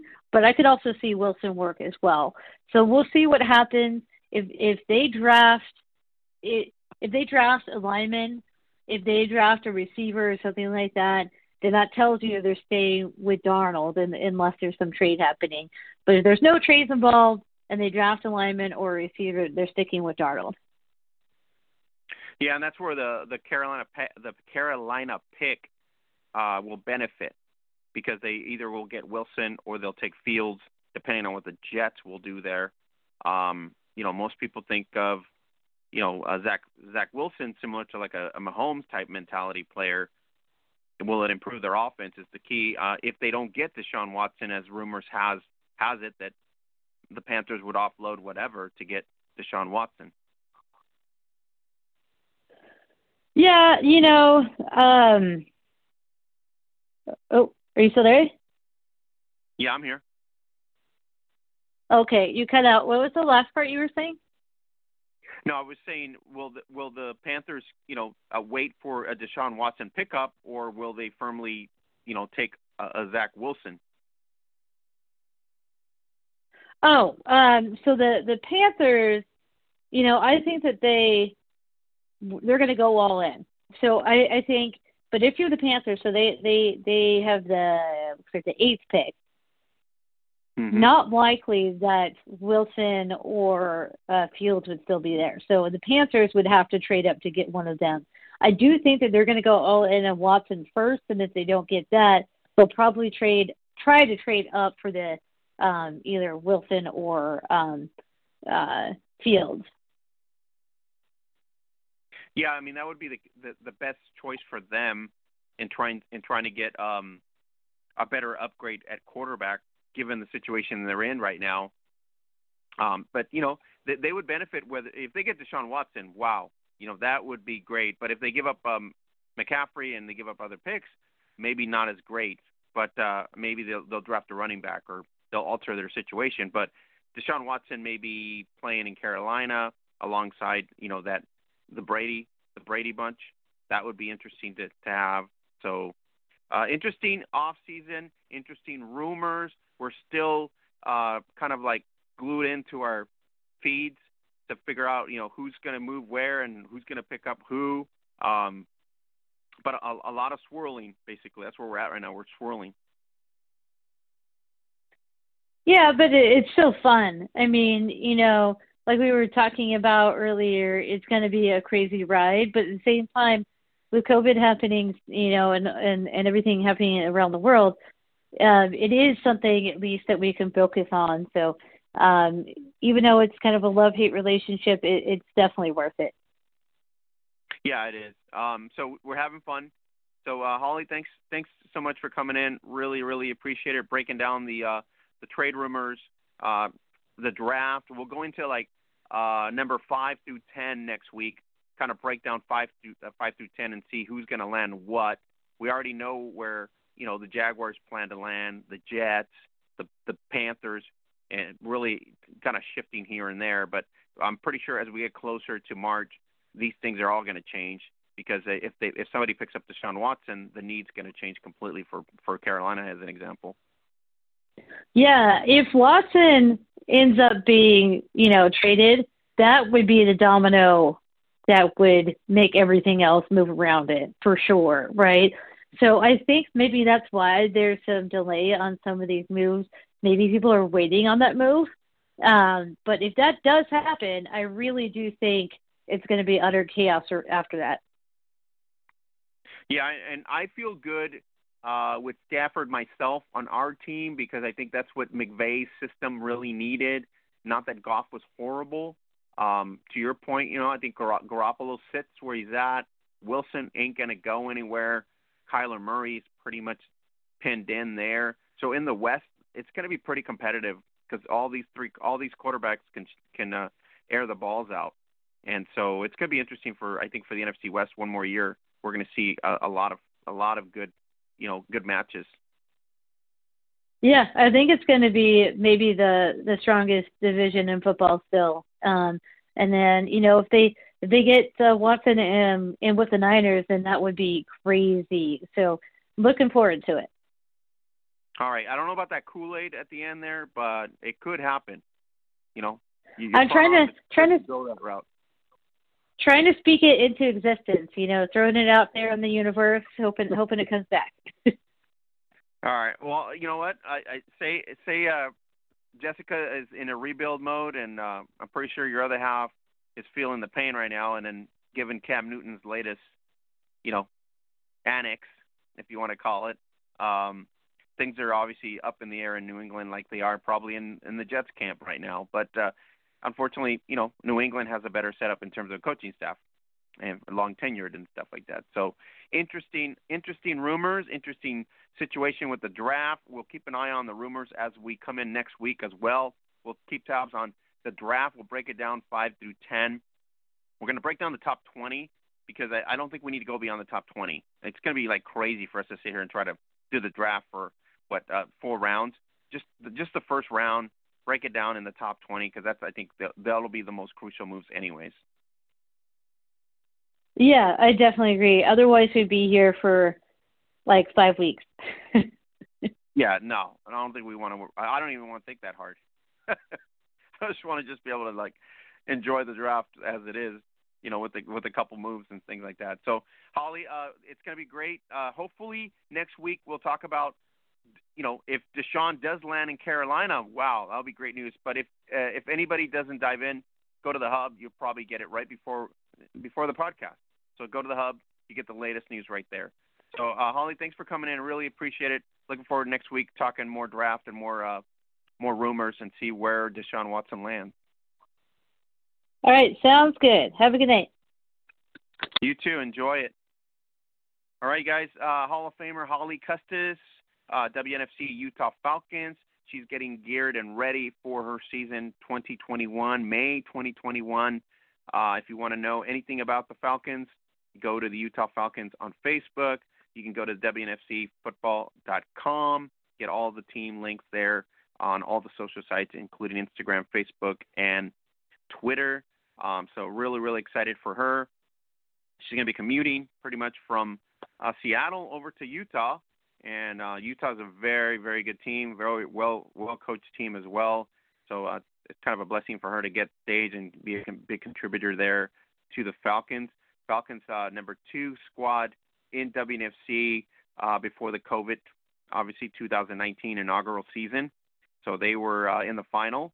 So looking forward to Holly Custis here returning to a final and maybe hoisting a trophy. If you got the latest news in the WNFC training camps have started nationwide. The champs are in hungry mode, the TES, which is the Elite Spartans, hungry mode, and they have been recruiting crazy. And if you know them, they're up to par. They are wanting to win, and they work their butts off. So if you want to check it out, you go to Texas Elite Spartans on Facebook. You go to the Texas Elite Spartans on Instagram, or you can go to WNFC on Facebook or Instagram as well. The off-season doesn't stop, and if you follow us, you get all the latest news, including, Renegades in off-season mode, Divas in off-season mode, just about every team in the WFA also in off-season mode. You go to WFAProFootball.com, get the latest news and updates there. You can go to Football Alliance on Facebook. You go to WFA Football on Instagram. You get the latest news from the top 2 leagues in the world, in the U.S., in North America swing, and that's what we follow in season. May 2021, we will be front and center, and you will get everything week to week, results, recaps from some of the best network partners on the planet. And obviously we're going to get recaps and interviews with some of the best players week to week in terms of action in the WNFC, in the WFA, and also including X League and including IWFA Icon Women's Football Alliance I-8 season that we are totally stoked about coming into this swing and the new season coming up. So if you guys don't know where to go, have no clue where to go, you need to go to the Hub at facebook.com/Gridiron Beauties. The best network on the planet exists at the Hub. Shout out to all our network partners, everybody that collaborates with us, gives us feedback and everything else. And if you haven't seen it yet, go to the Hub. Check out Gridiron West semifinal playoffs right there at the Hub. Get the links to YouTube. Watch the game, 999 action from Gridiron West 2021 semifinals. Congratulations to the Rockingham Vipers for taking down the Curtin Saints 34-6. Shout out to our No Joke Football athlete Cassie Cubis out there. She's an amazing job at contributing to the Viper wins. Vipers go up against the winner of Perth, the Battle of Perth in the semifinal, former champs, the Perth Blitz, get edged by the Perth Broncos, 36-24. And so now the Broncos will face the number one team in Gridiron West all season in 2021, looking for an undefeated win in the finals. That would be a undefeated season plus the cap of the championship. And you're going to get the full coverage this weekend, courtesy of LSC, and you get the link right there at perthbroncos.com. So you'll be excited to dive into the West Bowl 4 championship this coming week. So we're really, really stoked to see it. Aussie girls in action, championship feel for it. And then you're also going to get LNFA Femenina week 3 recap right there at the hub. And we're going to get still photos plus some coverage from a couple games on the links as well. So check it out right there at the hub at facebook.com/Gridiron Beauties. All right. So if you guys haven't heard yet, go to monkeyknife5.com. Check it out. You can play NBA, play MMA, PGA, NHL, NASCAR, any of those sports you can play. If you go to monkeyknife5.com, you get a match up to $50, minimum $10, and use our code NJF to get started. Pretty easy games. You can more or less on the player pools, either 2 players or up to 8 players. That's what I play. It's pretty easy to do. So if you put in $10, you can win up to 3 times the match, which is about $30. So take advantage of a little bit of cash and your intuition, and it helps out our podcast as well. So check it out, NJF on monkeyknife5.com. If you don't have Monkey Knife Up in your state, no problem. Share the link to somebody else that's in a state that does have it. They can also use the code MJF and take advantage of the upgrade and the match up to $50. So check it out, monkeyknife.com. All right, we're going to be having Nate Ward coming here in a couple minutes. We're going to be talking pretty much everything that's happening in X League. We'll talk about some of the things that are happening at the hub and break it down for the last half hour here. So really, really appreciate everybody in Australia, everybody in Spain, everybody in Russia, in the overseas Euro scene. Really appreciate everybody in Europe listening to us. Shout out to all the fans and all the athletes in Germany as well, who have bumped us up on Spotify and also on iHeart. I really, really appreciate it. You guys don't have no idea how it means to us. We've been doing this for 10 years, and we've finally broken through, looking towards being in the top 100 podcasts internationally. That's our goal. We're not there yet, but that's our goal, and that would bring relevance, and it will also bring awareness to women's tackle football on an international scale. So, thank you, everybody in Canada, U.S., Mexico, as normal. Everybody listens to us there on a weekly basis every Tuesday. But really, really thankful to everybody in Spain, Russia, Germany, and as well out there in Australia, as always. So really, really appreciate you guys listening to us and supporting our podcast every week. You can also go to Zazzle. 25% off today is the sale. 25% off all T-shirts. So you go check out, get your favorite T-shirt up there, the No Joke Football Script T-shirt, the Not a Boys favorite T-shirt, Not a Boys Game favorite T-shirt. You can get pretty much anything else on there, up to so many apparel items that you can choose from every design, from T-shirts, from tanks. You can also get your favorite leggings or your capris. It really helps us out with the podcast, as well as Zazzle has been our sponsor and supporter for almost 10 years, helping keep the message of women's tackle football and bringing the awareness to the average fan. So check out Zazzle.com/Gridiron Beauties. And if you have a country link, you can go right down to the last page, right there on the site. At the very bottom is the country code. Choose your country code and your country site, and you can get your stuff a lot faster than shipping it from the U.S. site. So check it out at the site, 25% off. Use the code there today. Otherwise, you can use the code ZazzleThanks for 15% off as an average sale. So really, really appreciate it. And then I want to give a shout-out to all our athletes, our No Joke Football athletes. Thank you, everybody, for a great 2020 season. Our fiscal year starts in March, which is a week from today, and we've done such an amazing job the last 2 years. Really, really appreciated all the athletes that have supported us over time. Really, really appreciate everybody contributing to doing their marketing on social media, bringing attention to their team, themselves, and their leagues. Really, really awesome. Want to give a shout out to a couple of them. Anna Garza, also part of Exathlon US, currently going on right now. So shout out to her. She's been doing a great job coming back from injury. Lexi DeMeo from WFA Sin City Trojans as well. Lisa Gomes out in Canada with the Detroit Dark Angels. Hannah McEwen also up north with the WWCFL. We had Alicia Patsky in Mexico, Deb Rodriguez in Mexico, Valeria Quintero from the Austin Sound as well, Ellie Mazzola over in Finland, the great Phoebe Skettler from BAFA Women, and then a lot more athletes that I can mention here, including Christy Moran and Lauren Evans, who have been our longtime supporters. Throw in Renee Hahn and Shiloh Phillips as well. So a lot of athletes. Really appreciate all the athletes making the effort to promote our brand and bring attention, and at the same time it helps us with our mission to bring awareness to women's tackle football. So really, really awesome. So let's bring in Nate Ward here. And Nate, we've been talking about a lot of good stuff here, especially in women's tackle football. We had, semifinals in Gridiron West, week 3 in LFA Femenina, and of course, we're anticipating X-League kickoff.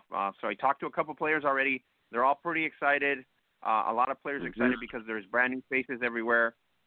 I talked to Mariah Lopez earlier this week. Her sister obviously is pregnant, so she's not going to be able to probably play this season. But overall, Kansas City has a pretty good upbeat field with Lauren Crouch as well. And then they got a brand new quarterback, which we featured over here on the hub from the KC Force. It was Ashley McCowan. So X-League excitement is building. Even KK Matheny, I talked to her this past week, and she's pretty excited for the Thunder and the excitement there. So we'll see how true that all comes out, but it looks to me like the X-League is going to continue its legacy just like it did with the Legends Football League in terms of putting out good content for the season. Yeah, I can't wait to see what the new talent brings. I know, like you said, we got a lot of familiar faces come in, but I've also been impressed looking at the tryout and preseason videos. Just the caliber of talent I'm seeing there. To not take anything away from all of the ladies that played in the LFL that aren't continuing on with X League, but some of the talent I'm seeing coming in is just it's a step above. And the excitement. A lot more athletic personnel, a lot more trainers, a lot of more personal trainers, a lot more people that are into fitness. Right. A lot more players devoted to their bodies and care. I don't know if that'll transition, to the football field, but for marketing purposes, they've done a good job so far of trying to portray the fact that the brand new crowd or the vision for this new league. It's going to be really intense football. Right, and it's as far as will it translate, it's always wait, watch, and see. But I'm excited. I know, like you said, the players and coaches are excited. I've set sort of a little bit of an inside fast track with a couple of officials and stuff like that. So it's a nice year of progress and the changes and the differences that will be there to make more of an impact and more of that athletic approach than what LFL was even after it rebranded. So it should be really good. I'm disappointed that they have to push back late and have only one home and one away, but it should be enough to give us a good taste of what a full-on season will look like. And then if you watched SLA, you can get it at the hub. SLA, the latest episode, we had KK Matheny with Mitchell Murtaza and Mariah Lopez as well. So they anticipate a pretty good season, even with the 2 games. The 2 games are pretty interesting in that sense. One away, one home, and then the relocation of the Omaha Red Devils to Arizona. We talked about it last podcast. That's going to be very impactful in terms of a West Coast swing. You got Los Angeles, Seattle, Arizona, and Denver. Denver seems to be, from what I gather from Jared Floyd, they're going to be very, very much improved, which would be a benefit to X League to have those 4 teams really be competitive. When your previous incarnation had scores of 90 plus against them, you kind of need to give it a better look. And I think the rebranding to being the Denver Rush and the new players and the new direction they are going, I've loved what I've seen out of their camp, and I would agree they're going to come in a completely different team for Denver to cheer on than what the dream was, and that's not just in the last 2 years. That's the entire run. So it's going to be real nice to have a breath of fresh air in Denver women's football. All right, so Nate, the anticipation in the East seems like Chicago would be the favorite, right next to Dane Robinson's Empire. Not much news in terms of the force. We already know what Austin's all about. I don't know if they're going to – are they scheduling Austin in the East at this point? Have we decided that? Do you know if they're in the East, or how is that going to work out in terms of, like, the structure? I don't at this current point. At least I haven't looked at the schedule since they fixed it. I happen to have it right here, though. I'm thinking Austin's in the East because it just makes more sense, especially now that you relocated Omaha.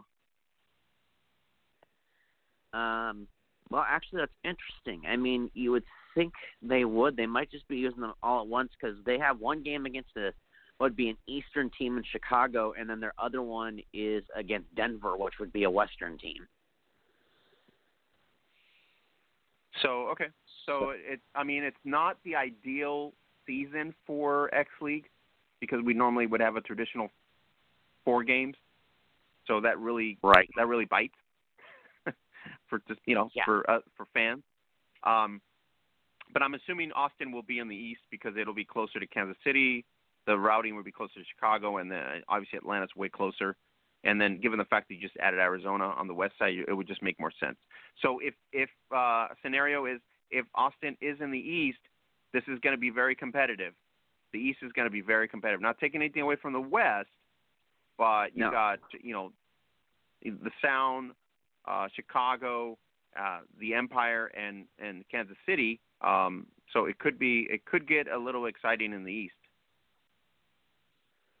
It very well could, and I think it'll be interesting to see what comes out of the woodwork for each team, knowing the dominance they had in the predecessor, and at the same time not really knowing much about the at least the Chicago and the Kansas City coaching staffs, because we saw what happened in the last season is the Blitz, and I'm going to take a guess that those coaches aren't back.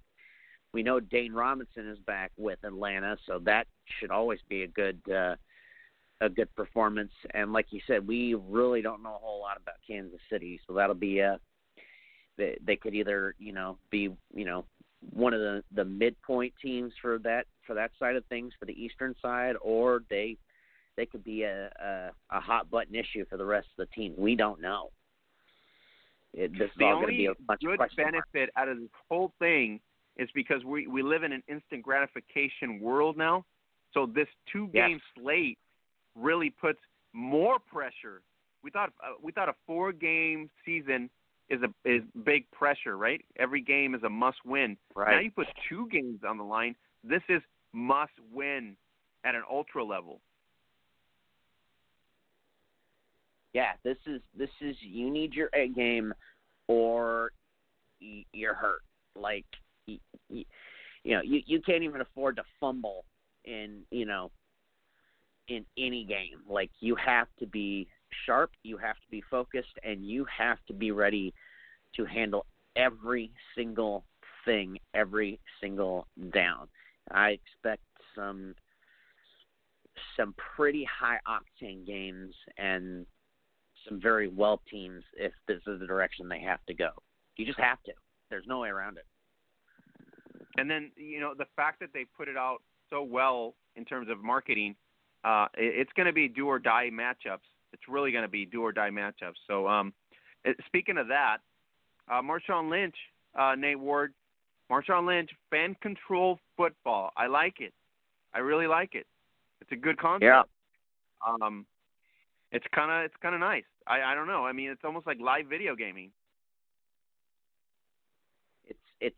it's meta in human form, and I've heard that opinion passed around a lot, and I love it. I thought it was a great idea back when the company behind it tested it with Salt Lake Screaming Eagles in the Indoor Football League back in 2017, and I'm with you. I'm hooked, and the fact they've got Lynch and Sherman, and we've got pro wrestling personalities and internet celebrities. I mean, it's extraordinary, and I love the aspect that you're in the driver's seat, and the fact that they want it to continue to evolve and changes to happen week to week, and you never know what to expect. It's great. And you get ownership offer. It's not a big amount of money. It's like a couple $100 to be an owner. So you get a stake in the team. Pretty interesting in that sense if you can make some money off of that, if it's a concept that'll work. And that being on Twitch, there's no surprise that it's on Twitch. You know what I mean? Because, I mean, they obviously need some content to stand out above everybody else. Right. Yeah. No. I mean, and it's also given that because they're like, it amazes me how many people haven't heard of them, and they're gaming nerds, and I use that in a nice term, but it's a great place to be because it combines that element of reality and gaming, which is exactly what FCF is going for. So it's it's a match made in sports heaven, so and I just love where it's going. If you're an investor, I don't know if the investor part is going to be really cool because, like I said, you get to invest in a team with some small amount of money. I'm pretty sure a lot of people have $150 to put into it, or $200. That's not a lot of money. So that makes it more interesting in that sense. Currently 2 teams, my understanding, right? There's currently just 2 teams. 4 teams. There's 4 teams. There's the Glacier Boys, Wild Aces, Zappers, and the Beasts, which I can probably make sure you can guess that who runs the Beasts. The Beast? From what, Lynch? The Beast? Yeah, what? Huh? What? The Beast? Yeah, I mean, and given the fact that Marshawn doesn't really talk much, it's kind of eye-opening, the fact that he's such a good entrepreneur in the sense where he's latching onto something that is innovative. It's not a put-down for him, but you know what I mean? Right. He's such a background guy anyways. That this is more like him in that sense, but on a low-key level. But being front and center now as like the face of it, I guess it's surprising to some fans. And if you know him, you probably weren't that surprised. But it is a new endeavor and a venture, and with his face on it, it brings a lot more attention, of course. Oh, it brings it up a whole level, and it amazes me that. You're right. He's so soft spoken. He's so quiet a lot of the time. But like the first game out, he and Richard Sherman were featured during the game, chatting it up. I have never heard him more open and more outgoing than he was there. I think he is having so much fun with this that it's just he's allowed to be himself. He's allowed to have his own voice, his own words, and just be Marshawn. He's not restricted in any way that would hinder him from being who he is, being Marshawn Lynch. And it was a nice break from what we've seen over the years with Seahawks and beyond. Well, it's a Seahawks reunion. Okay, that's really what it boiled down to. Yes. And Richard Sherman, already injury-prone, over the hill at this point, if you want to consider that. I don't think he's, as what he was. So this is a good thing for him, too, because it brings attention to him. Mm-hmm. Also, it's a good venture. And then, obviously, retiring mode, you want to get something to where it's viable and generates more income for you, too. So it makes sense for them to kind of put themselves, together and put this forth. No question about it. And then I think we also got to mention the elephant in the room, Johnny Manziel, which I always think brings he's attention. Calling if it's bad press or good press, Manziel always brings attention. He's just a draw, basically, either way. That's fair. That is fair. I think he's found more of a calling as a running back in this league, though, more than a quarterback. His rushing has been way more par level and beyond than his throwing. Oh yeah, for sure. But he's not controlling his own plays, so that makes a big difference too. Right. Exactly. So it's really awesome. If you haven't checked it out, fan-controlled football, and if you haven't been, like, what do they call it, blasted on social media on sponsorship mentality, you're probably going to see it all the time. All the ads are on there. I mean, I think I've gone to every social site, and they're all over. They've really put in a lot of money. They put in a lot of money for all the sponsor ads. Yeah. Oh my gosh. All out. If you haven't seen the ads yet, then I would have to be. I would be hard pressed to believe you've even been on social media. FCF.io. Just check it out. You won't regret it. It is awesome. So we're gonna try to keep tabs on it, and our X League Insider / FCF Insider, Nate Ward, is gonna give us an update weekly in terms of what's happening with the games and everything else. I'll take it. Yeah, absolutely. I'll be happy to. Yeah, because I mean, I'm not keeping up with it as often because I got so much other stuff to keep up with. But if you're keeping up with it, then right. It's nice to have a nice little segment in terms of what's going on and what's it going to evolve into and things like that. Are you a current owner, Nate? I have not invested monetarily yet. In fact, actually, by the time that I even found out about it, they were already out of seats for the Beasts. So I got to wait until it opens up again. Oh, okay. Cool. I mean, you can get on the team if you wanted to, but it's not going to be the same, right? Because you're from Seattle. Right. Well, and, I mean, once you kind of walk into a team, it's kind of you're there. They're trying to avoid and this is a good heads up for people who think, oh, I'm going to control one team and then control another. Make sure you pick your accounts carefully because they are watching because they do not want bandwagon fans. Wow. That's pretty unique. Yeah. Pretty unique. I mean, that's interesting in itself. Yeah. Yeah. And I think it adds an extra level of, if you're going to be serious about this, we don't want you messing around and trying to change the dynamic one way or the other. I mean, not that the games haven't been one way or the other as it is, but just in general. I mean, to rig the vote. In fact, one of the new things I found out from them, I sent it to you on our chat is. They are looking to add in replay reviews, which they didn't start with, and their goal is that they want to educate the fans, and if it comes down to it, probably have people with higher rankings and higher voting control be in charge of reviews, so there's not a major bias or a major confusion when doing that. So it'll be interesting to see how that plays out. So it won't be league control bias? It'll be fan bias with the vote. It's like a courtroom mentality. That's nice.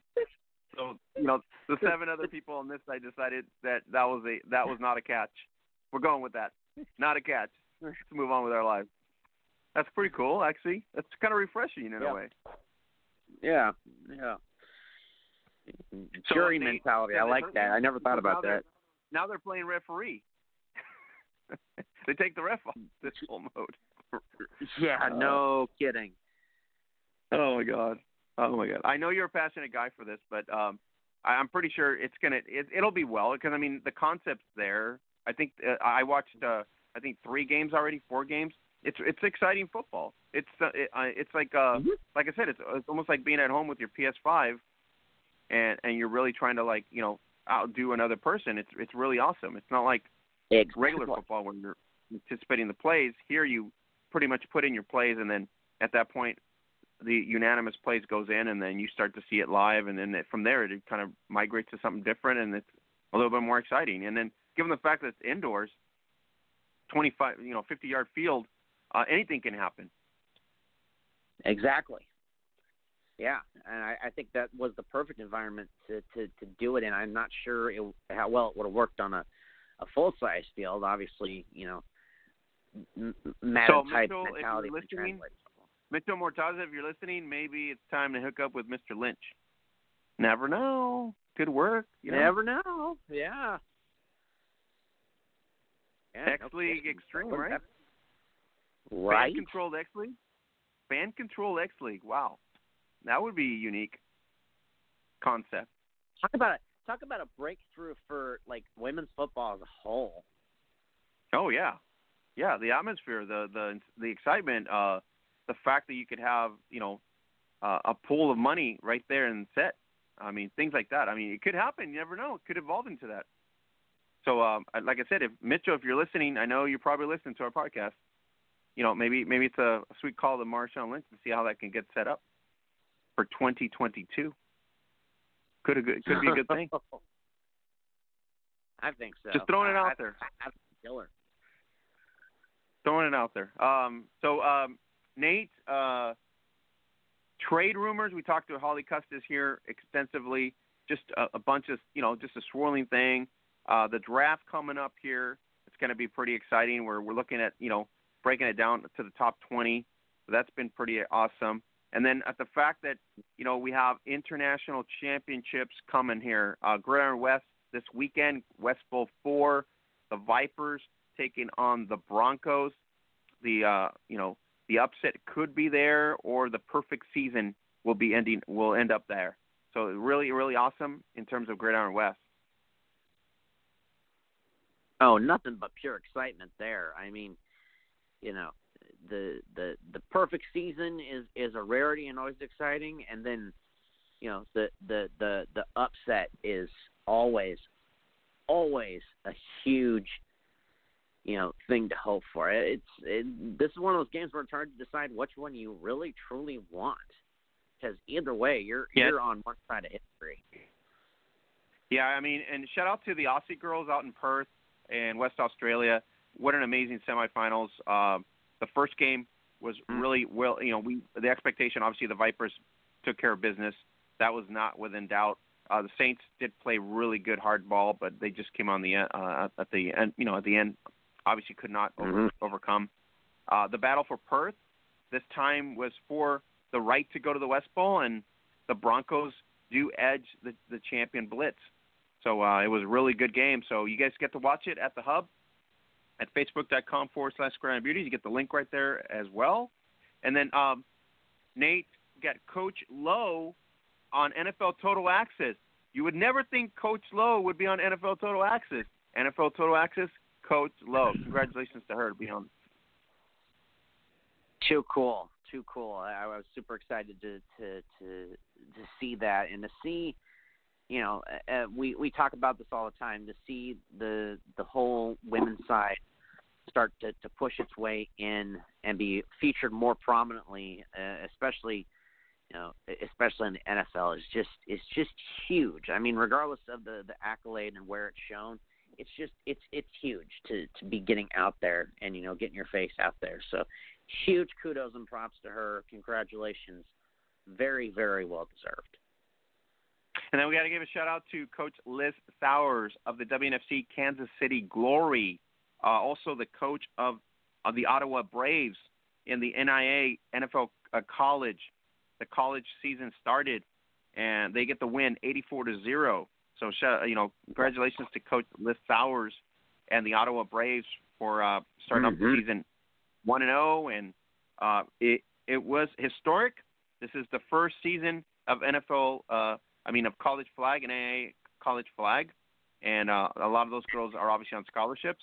So awesome excitement, and I think it's going to build up within the next couple weeks as well. Yeah, I'm excited to see where it goes. I mean, obviously, 80-plus points is an interesting way to start out even for flag, but, I mean, obviously you're still working out, rough edges and stuff. But, I mean, also at the same time, if you're a good team, you're a good team. So there's not much you can do about that either, unless you want to put the brakes on and, try to training wheel the other team. But, you don't want to do that. So, but kudos of to course not. everyone involved. Right. All But kudos to all of them. All right, guys. If you guys don't know what's going on, have no clue what's going on, and I guess we preach it every week. So you just got to go to the hub, get dived into NFL trade news, NFL news, plus everything that's happening in the women's game right there at the hub from the best network on the planet. And then also thank you guys for making us one of the best podcasts covering women's American football, bringing you awareness. And shout out to our Spanish fans from Spain, Russia, Germany, as well as Australia, and the North American swing, which Mexico, Canada, and the U.S.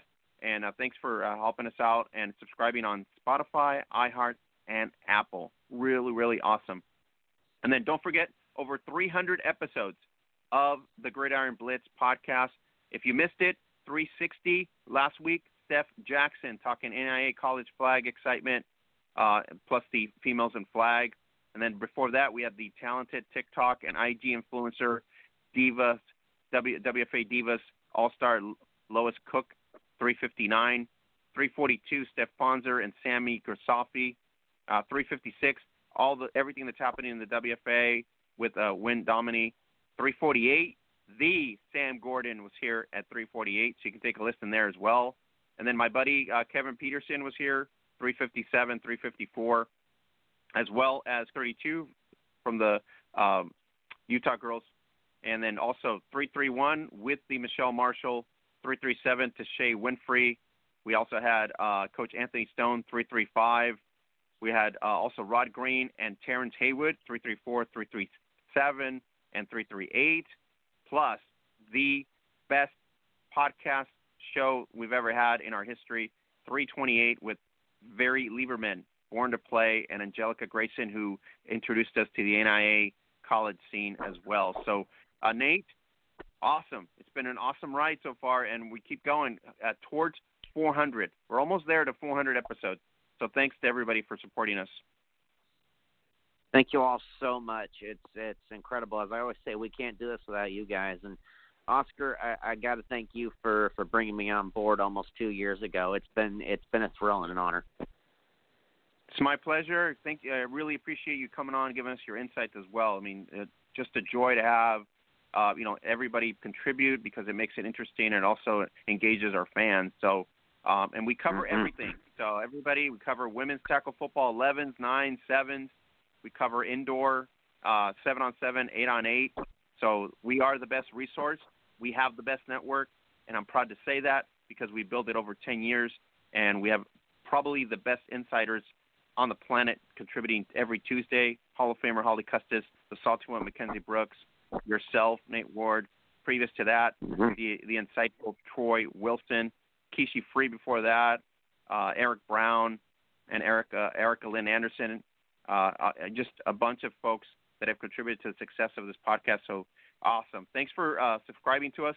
Thanks for tuning in every Tuesday. And then don't forget to go to monkeyknife5. Play NBA, play NHL, play PGA. Check it out. Use the code NJF, monkeyknife.com. Use code NJF. All right, for the absent Mackenzie Brooks, for Nate Ward, Holly Custis, Oscar Lopez here. We'll catch you here for 362. Have a great night, everybody.